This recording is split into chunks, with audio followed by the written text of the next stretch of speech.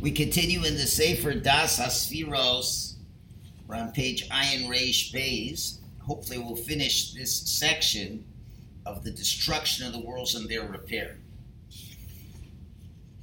So now we're going to summarize the benefits of this path of breaking and repairing in creation. And the author cites three benefits. Benefit number one is that we see that this whole pathway is a reality that enables us to have an avoda of free will choice. Because if there's no ability to correct mistakes, but it would be with every sin that a person would do, he would die instantly. Number one, you can never repair the sin. But since in the root of creation there's a pathway of breaking and repairing, so Hashem knows that if something breaks, you sin, there's a pathway of repair. So there's hope for the sinner to repair his actions. And therefore, that enables the world to continue for 6,000 years. And more than that, it gives you free will choice. Because if everybody knows they're going to die as soon as they do an Avera, then they're not going to have any free will choice. So that is step number one. Yes? So I understand we can repair our sins, but like an opportunity lost. For instance, there is an opportunity for you to buy some shares and you did not buy. And then you say sorry to your other partner, but the loss is not gained again, right? The loss is not covered. So Torah is not like shares in a business. Hashem is not interested. He's only interested in our good. When we're dealing with business, your clients are not interested in that. They only want one thing, success. They don't deal very well with failure. So therefore, there's no comparison between that. Hashem knows you're going to fail, but from that failure, as we said, you can develop bigger kalim. It's almost, I can't remember who there was a CEO of a company, I can't remember, I think it was one of the oil companies, long time ago. And his executive vice president made a terrible mistake, lost the company millions. And he thought for sure he's going to get fired. He goes into the office, he comes in, he knows he's going to get fired. So the boss says something to the effect as follows. He says, there's no point in firing you because we spent millions of dollars trying to learn a lesson. So we already spent the money, so let's learn the lesson so it doesn't happen again. Firing him doesn't help because the next guy can make the same mistake. But if the guy, we already spent millions on this. You can't get it back. But we could learn from the mistake, and in the future, maybe he could make millions from that mistake. So that's really what we're talking about over here. Number two benefit is this idea of the breaking and the repair. Therefore, it is rooted in the foundations of creation, the concept of a partnership between the Jewish people and Hashem. As it says in Shir HaShirim, Hashem refers to us as Yonasi, my dove, Tamasi, my twin. As it were, the Jewish people are twins of Hashem. And Hashem says, not that I'm better than you, not that you're bigger than me. What does that mean? So Hashem, as it were, sets up the Jewish people to be equal partners with Hashem in the conduct of the world. And that's what the whole Shir HaShirim is telling us. Our whole relation with the Jewish people and Hashem is like a beloved with his friend. Okay? And therefore, and that's the whole idea of us being in the image of Hashem. And there's so many expressions of this partnership. As Chazal say, any judge who judges a true judgment, even for one moment, the Torah considers it as if he is a partner with Hashem in the world. Anyone who davens Erev Shabbos and says Vayechulo, it's considered as if he's a partner with Hashem in the creation of the world. Anyone who hears his curse and is silent, and he could respond, but he doesn't, he becomes a partner with Hashem in the world. So what does all that mean? It means, well, Hashem created the world with justice, with judgment. And when a judge does a proper judgment, he's maintaining what Hashem wants. And this deeper concept of the partnership, as it were, because the essential root of the tikkun is based on that. What is it? that if the one who's giving the energy and the receiver are balanced, then the flow is suited perfectly for the receiver, and that all depends on if his actions are suited to receive all this or not. So therefore, that's what the partnership is. So Hashem needs a partner. I want to give, but I need a receiver who's going to receive exactly the way I need to give. So when we do these things, judging cases properly, bringing in the Shabbos that reminds us of creation, hearing one's curse and is silent, all these things are partnering with Hashem. And therefore, through that, we build the proper tools to be those partners of Hashem, to receive that good from Hashem. So that's the second benefit of this. Yeah? So further to my first point, Ramayana, now some of the awareness what we do, they don't have 100% tshuva, right? I mean, you cannot get it to the Yes, you can. To the original Tshuva out of love, the sins become mitzvahs. It's not only that they're wiped out, they become mitzvahs. Like the relationships with the married woman, there is no 100% tshuva for that, right? For what? If you're having a relationship with a married woman, there is no 100% tshuva. It doesn't. What are you talking about? If he does tshuva, he's not going to do it again. Yeah, exactly. He's not going to do it again. I'm not able to. There's no such thing as irreparable damage. There's no such thing as a damage that cannot be repaired. Even mamzerim? Even mamzerim. Because mamzerim can eventually get out of that position. If they marry converts and a female convert, you can erase the mamzer. And the truth is, and what's so bad about a mamzer, so to speak? In other words, if he is a mamzer, so what do you want? He can still be a proper kosher Jew.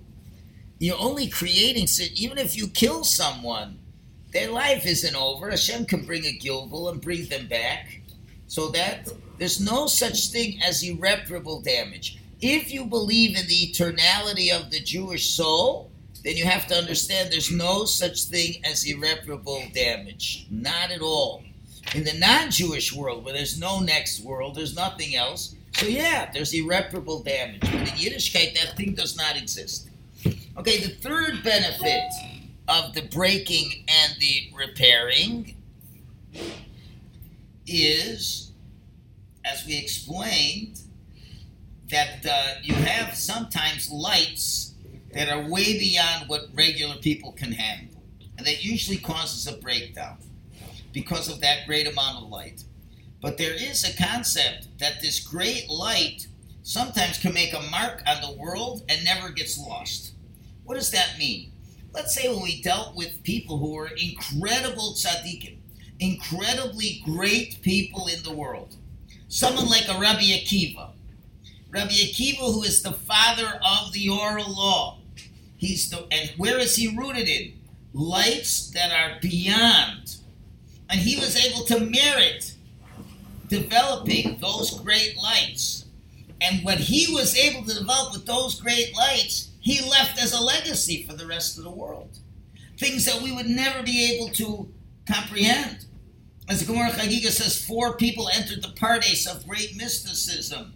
And he was the only one who came out wholesome from that. And therefore it's possible, even though when he died, he was tortured when his flesh was combed with combs of steel. But that was a breakage of the body, so to speak. But that Torah that he had, that came from such a big place, that can remain. Certain individuals, it doesn't break. And they retain that something. Great Kabbalists, many maintained the Baal Shem Tov, brought in lights that could not be contained by anyone else. And now that he brings it in, it may be a little bit higher than us, but still we have something to shoot towards. Okay, so those are the 3 benefits of this system. Where 1, free will choice and the ability to do tshuva. Number 2 is the partnership between us and Hashem. And number 3, that expression before the breakage, when there is no break, to show you what kind of amazing levels that people can look forward to. Okay, so what is the service of a person when we're dealing with concepts that are beyond our abilities? And they use an interesting term, and that's called Oros de Tohu, the lights of the abyss, meaning those lights that are way beyond, Bekalim de Tikkun, with utensils that have repaired. In other words, it is possible to merit a high flow, even higher than what your tools are able to hold on to. Remember, we said that if there's a breakage, it means your tool wasn't matched to the light. And we said the solution is make your plate bigger. Sometimes, even if your plate isn't bigger, you can merit to retain the light beyond the capacity of the utensil. That can happen. And how is that possible? In other words, we're talking about people doing things that are beyond what they'd be able to do normally. They only have a kli so much. They, for whatever reason, aren't able to increase the kli. They can't.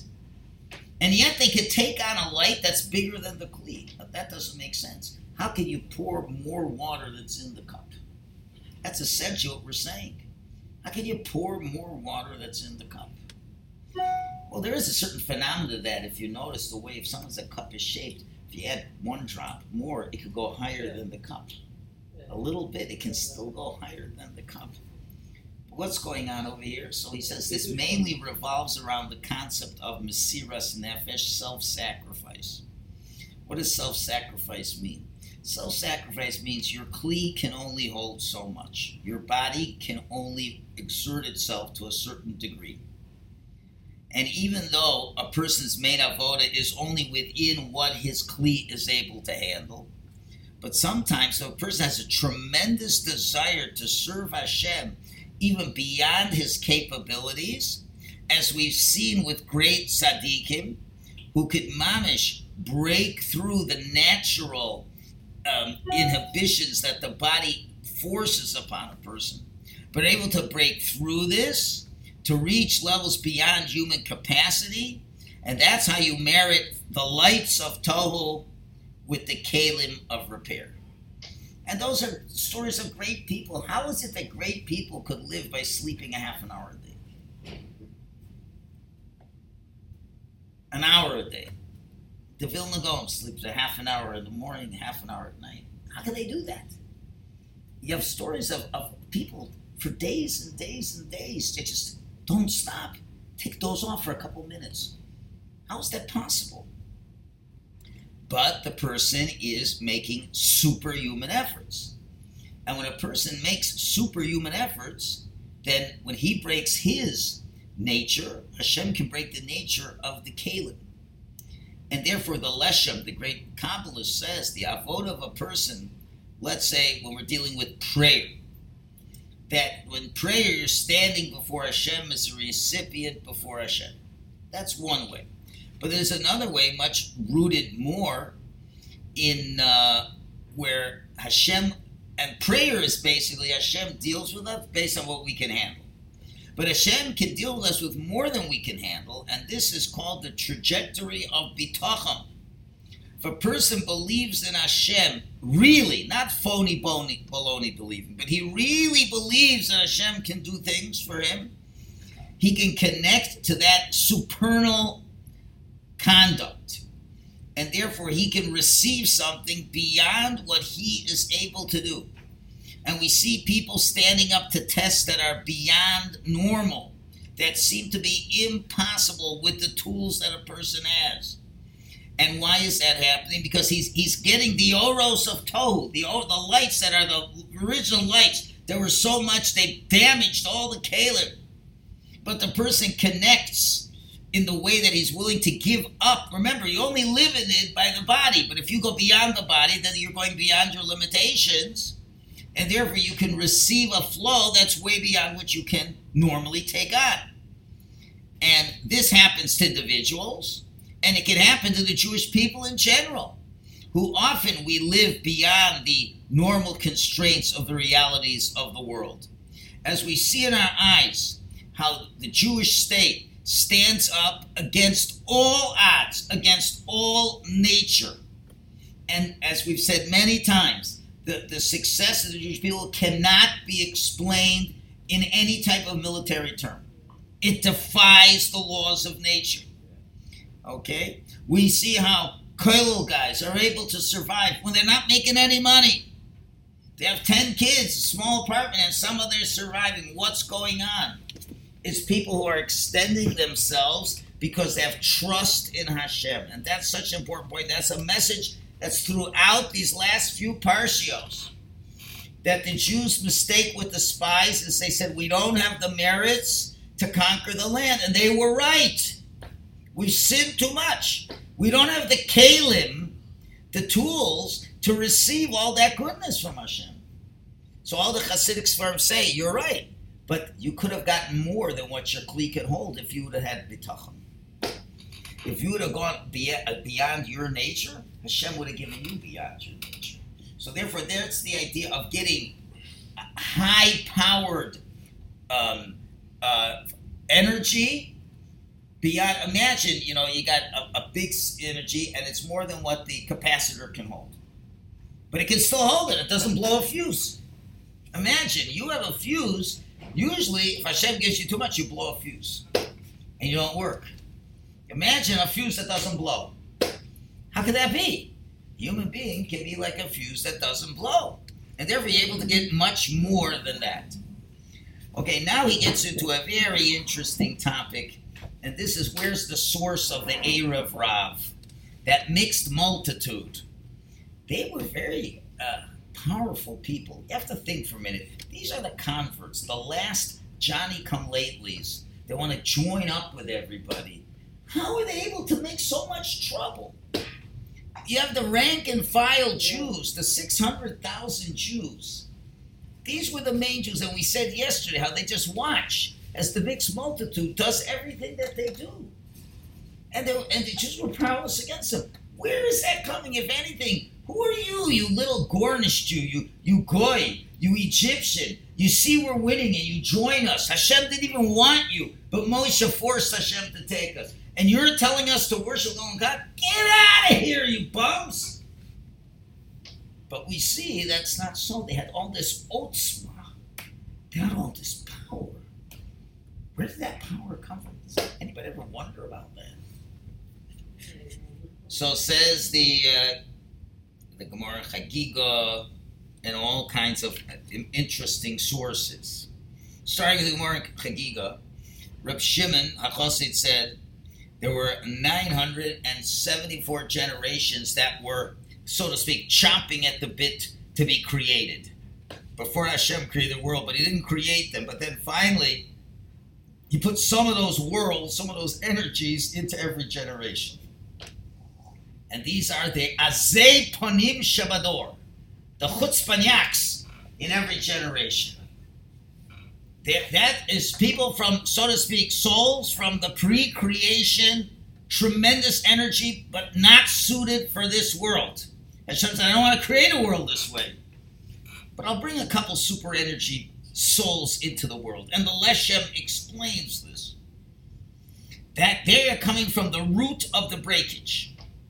From all that power that the worlds before couldn't take. But Hashem saved some of it to plunk into this world. And that's the Erev Rav. He plunked it into the souls of an Erev Rav that are not just in the generation of the desert. They're here today and now, the Erev Rav, as we shall see. And they are Azei Ponim. They have brazenness because that shows the power they have. They have lots of light. And they're very difficult people to deal with in every generation. But guess what? That from that, we have great breakages, but great tikkunim until the times of Mashiach.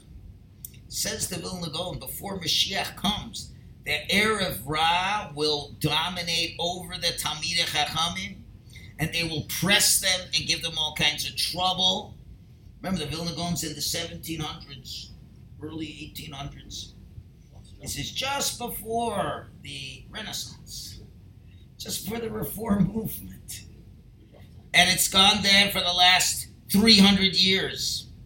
Until the Geula will come from the screaming out of the Talmidei Chachamim. And this was also the struggle with Yaakov, with the angel of Esau that hits him in the thigh. And the thigh represents the supporters of Torah.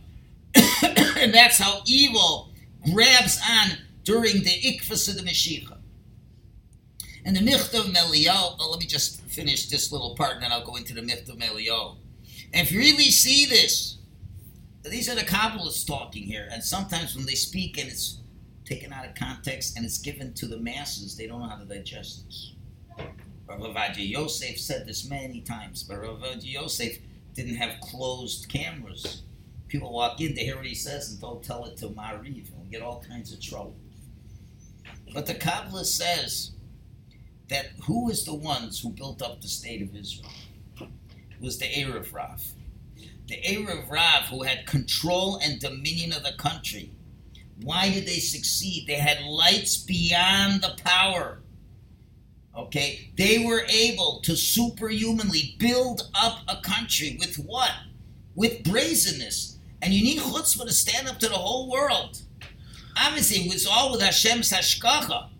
But if you see what's going on, that these people who are really very not spiritual people at all, anti-spiritual, anti-Semitic Jews, anti-Torah, and they succeeded so much.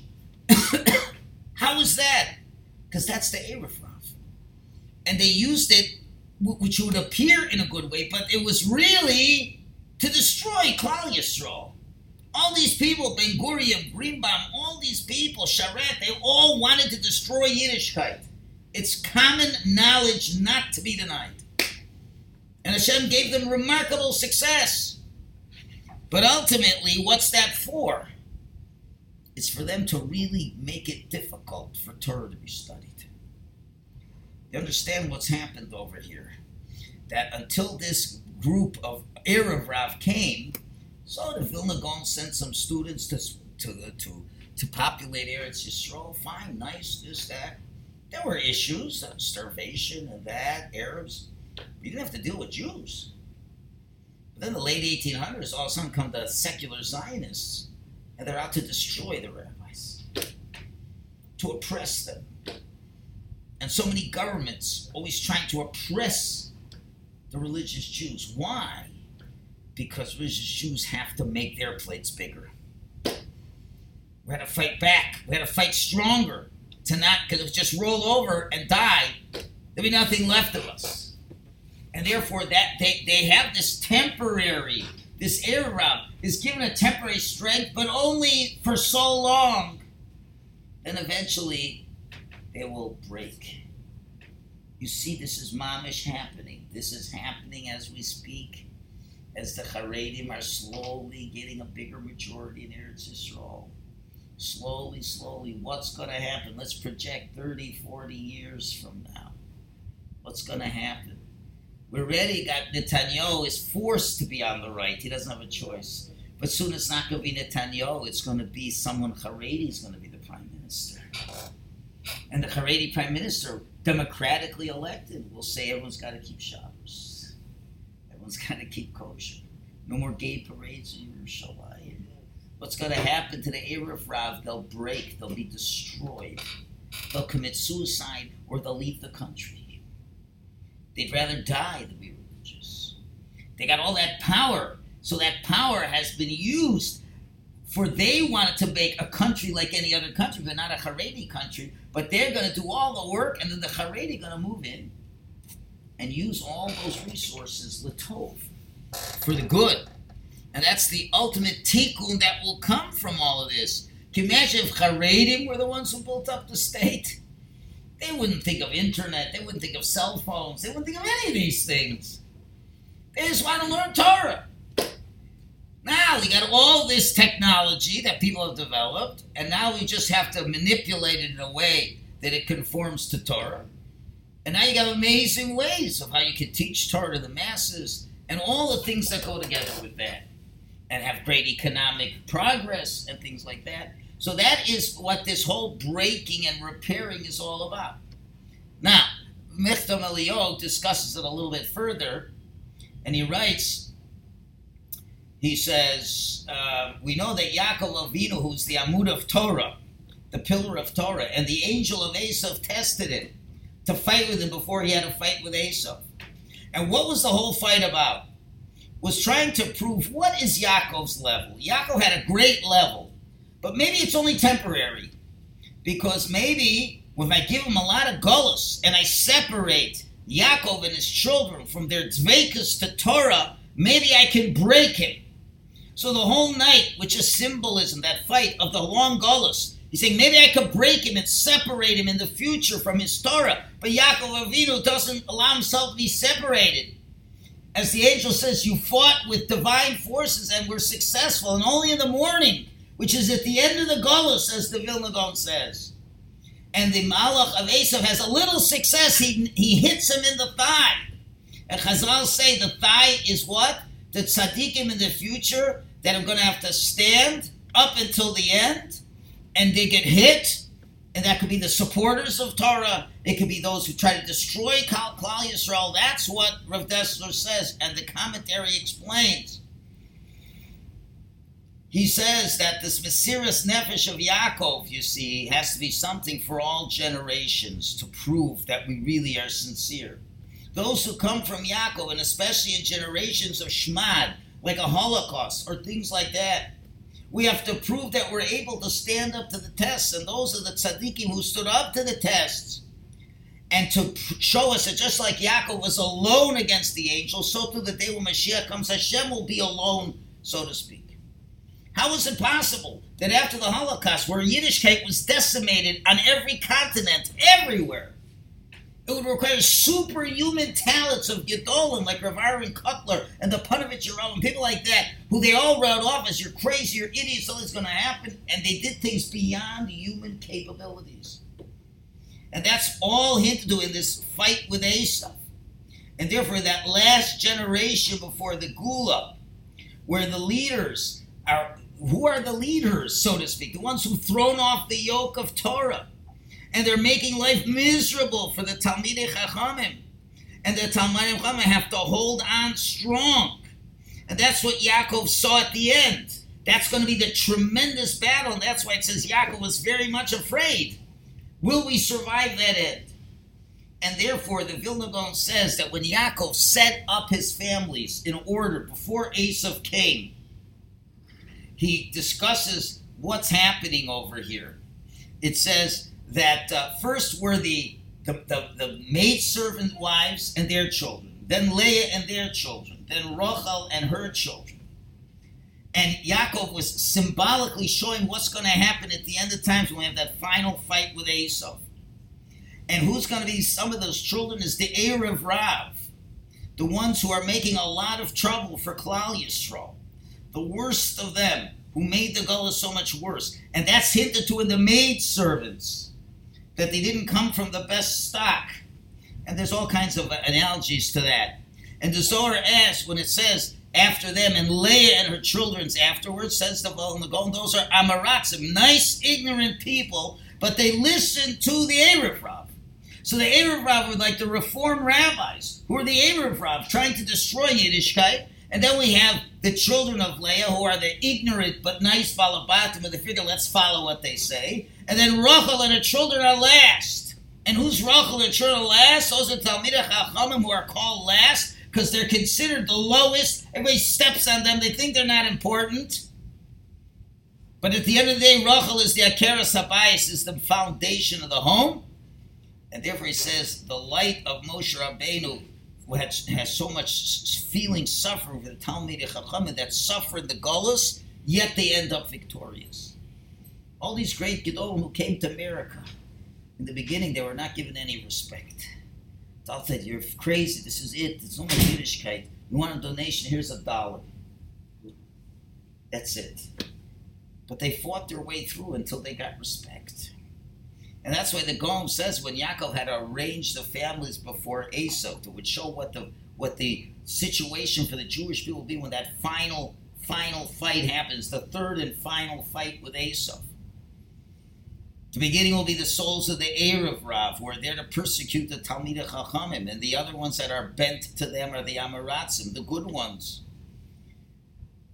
And you know that the hatred of an Amorit sometimes to a Talmud Chacham is even worse than a Goy. And there could be many Jews who mean well, but they hear all the lies about Haredim, and they always try to portray them as terrible people. And at the end of the Talmidei Chachamim, and in spite of the fact that they have the truth, but they're all called Rochel, who is the Akeres Abayis, and who can stand up in those last moments. Those are the ones that will suffer with the Yaakov limping, so to speak. But at the end of the day, when the sun shines for Yaakov, and Yaakov is healthy again. So this is this idea of the breaking, the falling, the breaking, and the repair. We're in the midst of a period of time where the breakage has been immeasurable. Immeasurable breakage. The majority of Jews are broken. But what is that forced? It's forced the Rachel children to be strong, to make the repairs. When the Indians are attacking, the wagons circle for cover, and you shoot back.